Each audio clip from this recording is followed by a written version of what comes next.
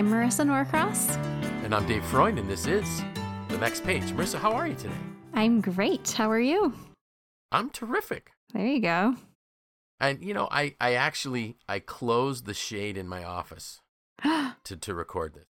I opened mine so that I could stare out at the beautiful, lush green grass and the sunshine. It is gorgeous, but for whatever reason, the sun, I don't know, it was kind of bothering me this afternoon. So I'm just going to close my shade while I do the podcast. Mm-hmm. But I know that outside it's amazing. My walk this morning was so, and yes, folks, I took a walk again because I was encouraged by my friend Marisa to get back on the wagon, so to speak. Well, not the wagon, get back in my shoes. Back on the street.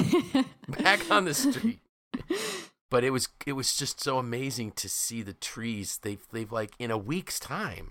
It's incredible. It's so beautiful. And my favorite transition of seasons is just seeing the buds and how quickly they grow and blossom. Yes. And it's just like one night you go to bed and there's nothing, and then you wake up and it's like spring has sprung, and it has sprung. It is inspirational, and I think it's happening early this year, or at least it seems early to me. I agree. I have actually cut my grass twice. Wow. In my front yard, and I don't think I have ever cut it once in the 30 years I've lived here. So interesting.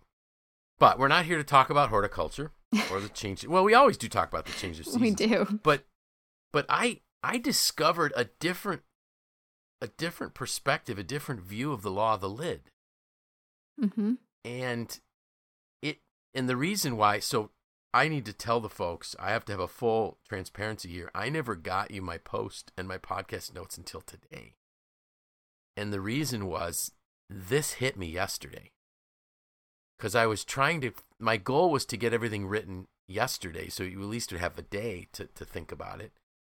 But I was just struggling, and, you know, I was taking a walk and trying to figure out, okay, what is it? And then nothing came, and I was listening to some podcasts, and nothing came. And I was in the middle of leading a mastermind for one of our member companies. And I have these masterminds with them just about every 2 weeks. And we were talking about the law of the mirror from Maxwell's 15 Laws of Growth.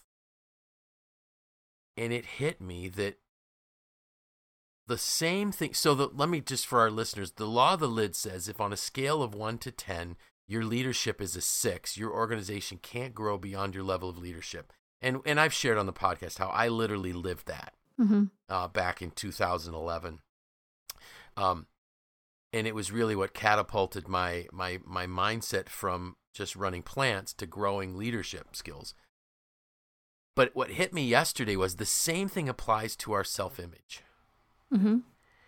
And it was so profound, and really what really hit me was this statement that was made, where John Maxwell said when he was younger he really needed to be liked, and he needed to be liked because his self-image wasn't strong enough to be disliked. Now those are my words, not his. And it really, that hit me, and I thought, you know, that's true, because I have the same things where I want to be liked. Mm-hmm. And sometimes it's very hard for me to speak up and say something that might cause people to dislike me because I want to be liked.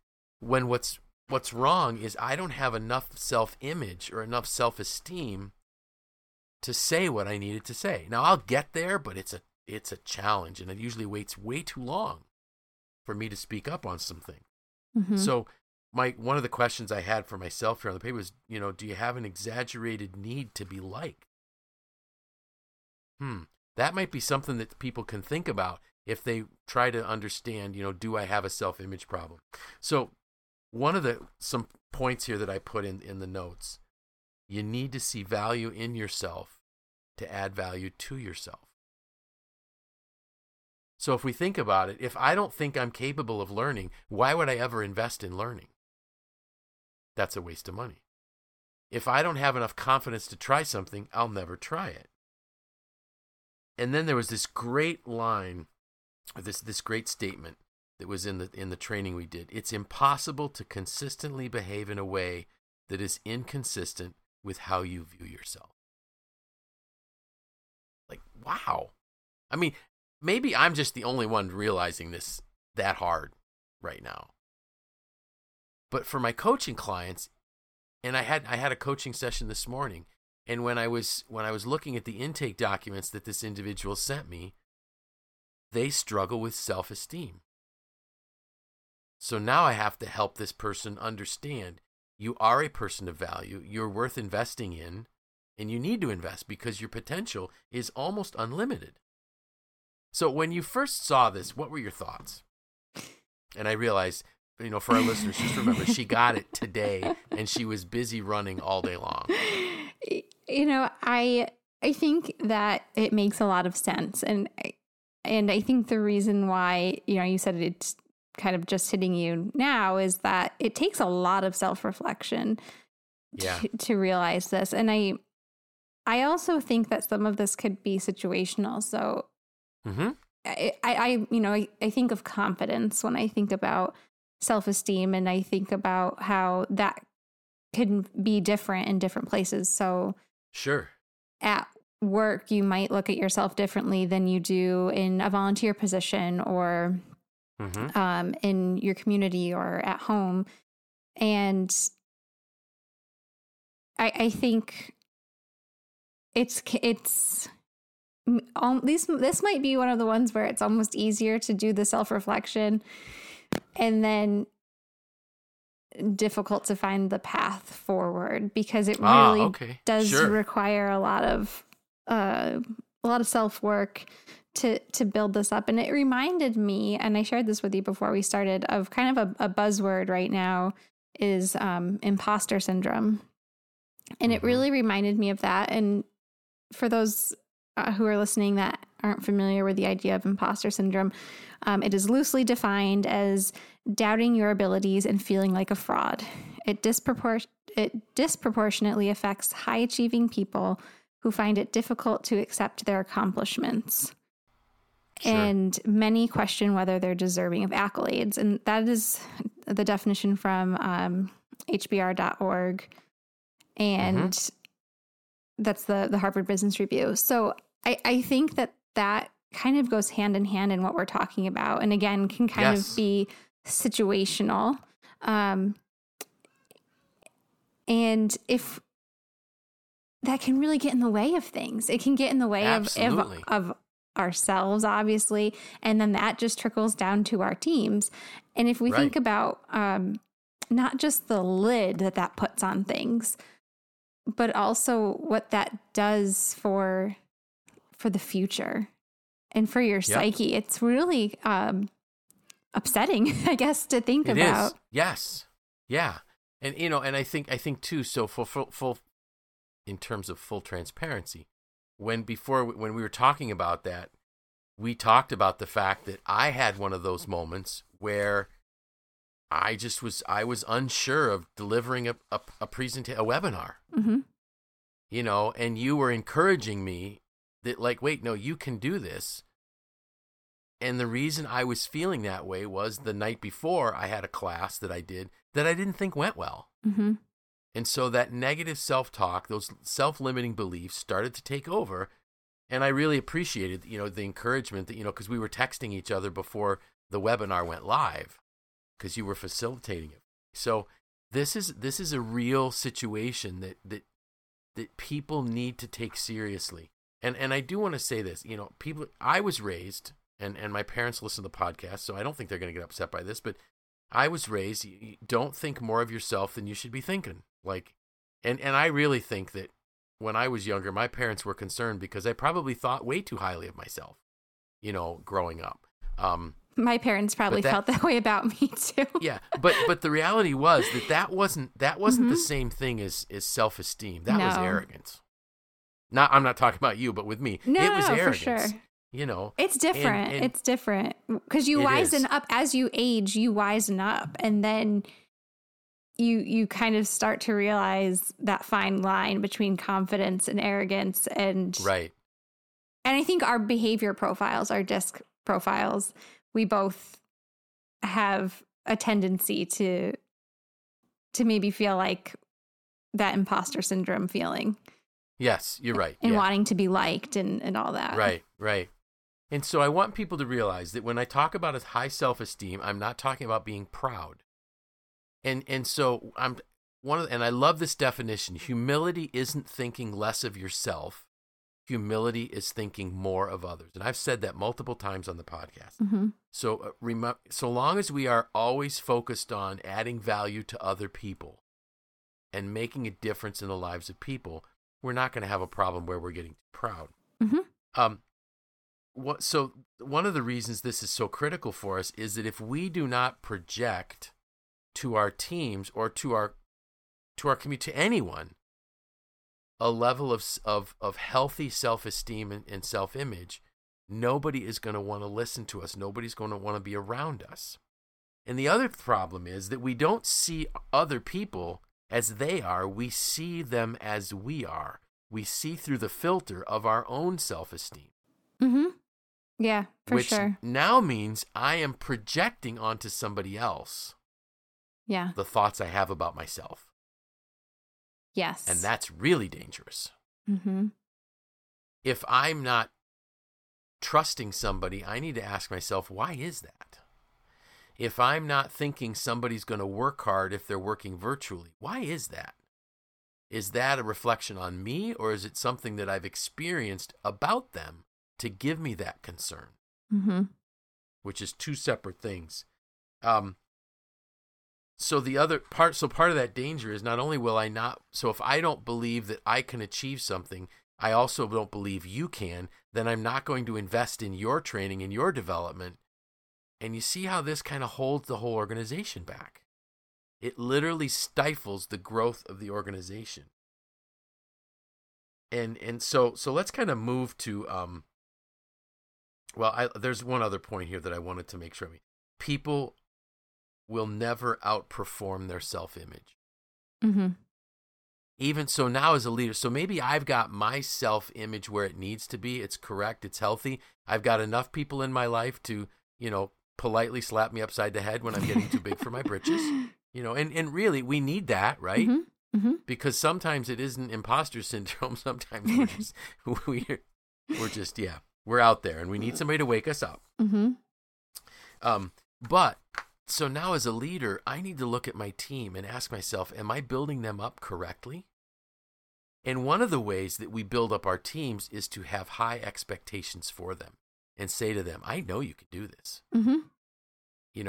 There's this great line that happened when we were doing our Maxwell certification events live. I heard it every single time. And I don't know how many of them I had attended at the time, but it goes where Roddy Galbraith, who's our speaking coach, says, I was told by Paul Martinelli that I needed to get my materials together, so I gave him my presentation and I sent it to him. And he sent back, you can do better than this. And this goes on like a few times. And then finally, when he says, now, is this the absolute best you can do? Are you sure of it? And Roddy says, yes. Then Paul says, okay, now I'll read it. And so the point was, he just kept now, did it really happen? No, it's probably just Roddy's way of opening his speaking training. But do we do that in a polite way with our teams? We say, listen, are you sure it's your best? Because I believe you can do better. And if we think you can, if you believe somebody can do better, you can say, you can do better. Let's talk about it. How could you make it better? Because I know you have it in you. Mm-hmm. That's a healthy way of building up someone's self-esteem. Now, I think, because I'm looking at the clock here and we're not going to go long today, how do we build up a healthy self-image? Because if we're talking about the fact that it's needed, we better give some tools. Guard your self-talk. Listen, folks, we all are talking to ourselves. And when I was doing this training yesterday, I said, I used to think that if you talk to yourself, you were crazy. And then one of the participants said, no, if you answer yourself, it proves you're crazy. Talking to yourself is fine. Just don't come up with the answers. But this was an interesting, and I've used this in one of my writings early on in my career at MACNY. By the time you're 17, you have heard no, you can't 150,000 times. Wow. Compared to yes, you can, only 5,000 times. Think about that. We have been told by the time we're 17 years old, no, you can't do it 150,000 times, and only yes, you can 5,000. So we got to tell ourselves, yes, you can.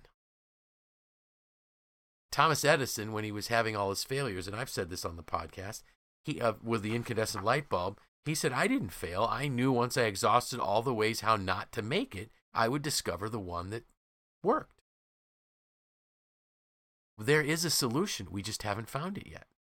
Yes, you can. So we just have to keep telling ourselves, sure you can. Absolutely you can. Stop comparing yourself to other people. That's a huge. Mm-hmm. And, I had to come to the point with saying, you know what? I'm not John Maxwell. And John Maxwell wouldn't want me to be John Maxwell, even though I'm trying to, take his teachings and make them real. I'm not a speaker like Roddy Galbraith might be. I don't need to be. I need to be the best version of me.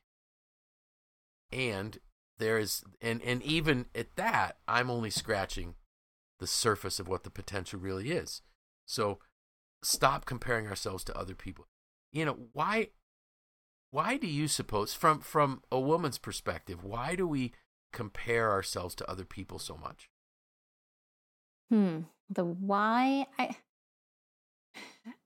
I think this might not be the why, but it's tied. I think it's heavily tied to the amount of media we process daily, because that it's kind of hard not to when you're constantly checking social media or TV, sure. or there's things that are just placed in front of you, content of any variety placed in front of you constantly. And I think it, I don't know, our brains just like hijack our thoughts. Mm-hmm. And I'm sure there's some kind of science behind this, but unless you are actively fighting against that, I think it's almost like innate. You're right. And I think you're right. And I just wanted to get, a woman's perspective, a younger woman's perspective than just, an old grandpa's perspective. But I think you're right. I think we just have the media creates an image that tells us this is what success looks like. Mm-hmm. This is what success looks like in your physical appearance, in the vehicles you drive, in where you live, in what you cook, in how your house needs to look.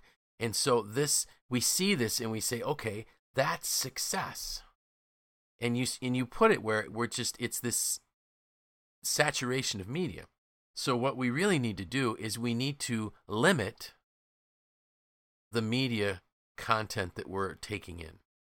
And we're all going to want media content. I mean, listen, I don't know anyone that's a monk that sits in a monastery on a mountain somewhere, and prays. I'm sure there are some, but I don't know any. So I want to know what's going on, but I need to pick the sources of media that will build up my self-esteem, that will feed the things that I'm trying to grow in my life. And if I think about some of the leadership gurus that I follow, none of them are telling me anything about what they've done. They're all telling me what I can do if I put effort in. I think it's also isn't that an interesting flip? It's also about being aware enough yes, to say, to recognize how you feel when you interact with a certain type of content. Yes. If you, and this works for people, if you have a friend who when you finish the phone call with them, you don't like how you feel, like that tells you something. Or if you, don't like how a certain Instagrammer makes you feel, or someone on social media, if it has you doubting yourself or feeling like you aren't good enough, or that's you need to stack up to that person, I think then having that awareness to say, I need to disengage exactly with this piece of media or with this person, with this content. Yep. Because it's not healthy. You're absolutely right. I experienced it today. So, at lunch, I had a little bit. I was able to take a lunch today, which was great. Sometimes when I open up my calendar for calls, I'm stupid and I don't block out the noon hour. I need to change that. But today I had a nice break for some time, like an hour in between calls and meetings. And so I made my lunch and I sat down and I started watching the news. And I sensed my blood pressure starting to go up. And I started getting anxious. And I just, because I was using my iPad, I swiped off and I clicked on a fishing tournament in North Carolina or South Carolina. Yeah. And I watched people fishing. Yeah. And, I just calmed right back down. Yep. So that's what we're talking about here is limit what you're taking in if it isn't building up healthy self-esteem. Move beyond your self-limiting beliefs. Do something new frequently. I would say every day, but we can't always do something. But step out of your comfort zone regularly, and it will become easier. And doing something new might be a hobby that you never tried before. Gardening, whatever it might be. One of the reasons why I love I love fishing because I love the quietness and and because I don't catch a lot of fish, it's really quiet. But I love learning new skills. And while I was watching this thing today, I was thinking there's a way that you cast a lure up toward the shore, and it's called flipping or pitching, a lure up into like weeds and under trees and things. I'm not good at that. And I thought, you know what I'm going to do? One of these days when I get some time, I'm just going to go out in my backyard and do it and practice because these guys were doing it really well. Now, I'm not good at it, but I'm going to get out of my comfort zone and I'm going to practice it. Even things like that will help you move out beyond your self-limiting beliefs. Do the right thing even when it's the hard thing. What happens is when you do that, when you do things that build up character within yourself, your self-esteem, that healthy self-esteem rises. Have those conversations you need to have. Stand up for things that are right. Speak up in staff meetings when something needs to be said. In polite ways, but just it's the right thing. Do it. This morning I was on my walk. I was listening to a podcast, and this leader was talking about how much money their organization was going to lose going into 2020 because of the pandemic. And he said, when there are times like that, you have to go back to your values. And he said, yes, balance sheets are important, but values are more important. And this organization, I know for a fact, gave away, boatloads of services without even charging for it because they knew other people were in the same boat. So that really resonated with me, that doing the right thing, even when it's the hard thing. Get a win every day. Find wins. And sometimes we got to look for them. What was last night, or Monday night, I'm going to be honest with you. That class, in my opinion, went so bad. The only win that I could find in the class was it was over. It was just, it was painful. But like I said, one of the people that was attending the class commented that it was great. So maybe I was just clueless. No, I think it was really bad. Trust me, it was bad. I had to learn from it. Be prepared. So this one I want to touch on because I don't know if I said it to you. Did I said to someone how much more prepared I was for Tuesday's session. I spent hours and hours preparing for that, more than normal because of how bad Mondays went. But it made me feel better. You're prepared. Keep going. Add value to others. When you have a positive impact in somebody's life, your self-esteem will go up. Guaranteed. And that could be taking flowers home to someone special in your life, taking a meal to somebody, sending flowers to a relative, to a friend, whatever it might be. Maybe they're not into flowers, whatever, whatever somebody, if you know what somebody enjoys, do something special for them. And I guarantee your self-esteem will go up. Embrace a positive vision for your life based on what you value. And that's a key part there. Because, Marisa, when you were talking about the media tries to give us values. No, use your own values. Mm-hmm. Identify what are your core values. I've loved, and, you and I, we've known each other for a little over 5 years. And I've loved watching you and your husband develop the values for your family. And then I've loved watching you live out those values in things like your seasonal bucket lists. Mm-hmm. And I've watched you go from full-time in an office to part-time. Well, it's supposed to be part-time. We all know it's not. At home working so that you could keep your life in line with your values. Mm-hmm. That's what we're talking about here. Don't take somebody else's values. Figure out your own like you and your husband did, and then live them out. And it's going to build up your self-esteem. So, folks, please, this is a big deal. You will never rise above your level of self-image or self-esteem. And if it's low, and you'll know it's low, use these tools to get stronger at it. Pick up the book, The 15 Invaluable Laws of Growth, and work on Chapter 3, The Law of the Mirror. Because that's where I got most of my info. Did I miss anything? No, I think we covered a lot. And, one of the things I thought about when you were talking about adding value to others and specifically applying this to an organization with teams or, team members, I think one of the best ways to kind of work to build your own self-image, but also to help support the self-image of others is to, go into that project meeting or whatever the team setting is, and to assert what you know for sure, right? Say, I know I can handle this part of the project, and I really think so-and-so would be great doing this part of the project.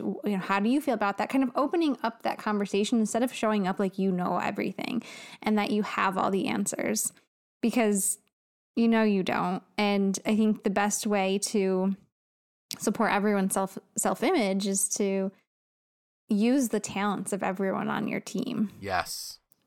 But also your talents, right? I mean, you want everyone to shine. Sure. And remember what Liz Wiseman said in Multipliers, be a genius maker. Mm-hmm. Help find the native genius in others. And when you do, your self-esteem is up. Mm-hmm. That's a great point. Thank you so much. So, any plans for the weekend? Well, it's funny that you mentioned having a new hobby and potentially being gardening, because I'm not sure if I told you that that's my new hobby or if you just read my mind, but I'm attempting to learn something new.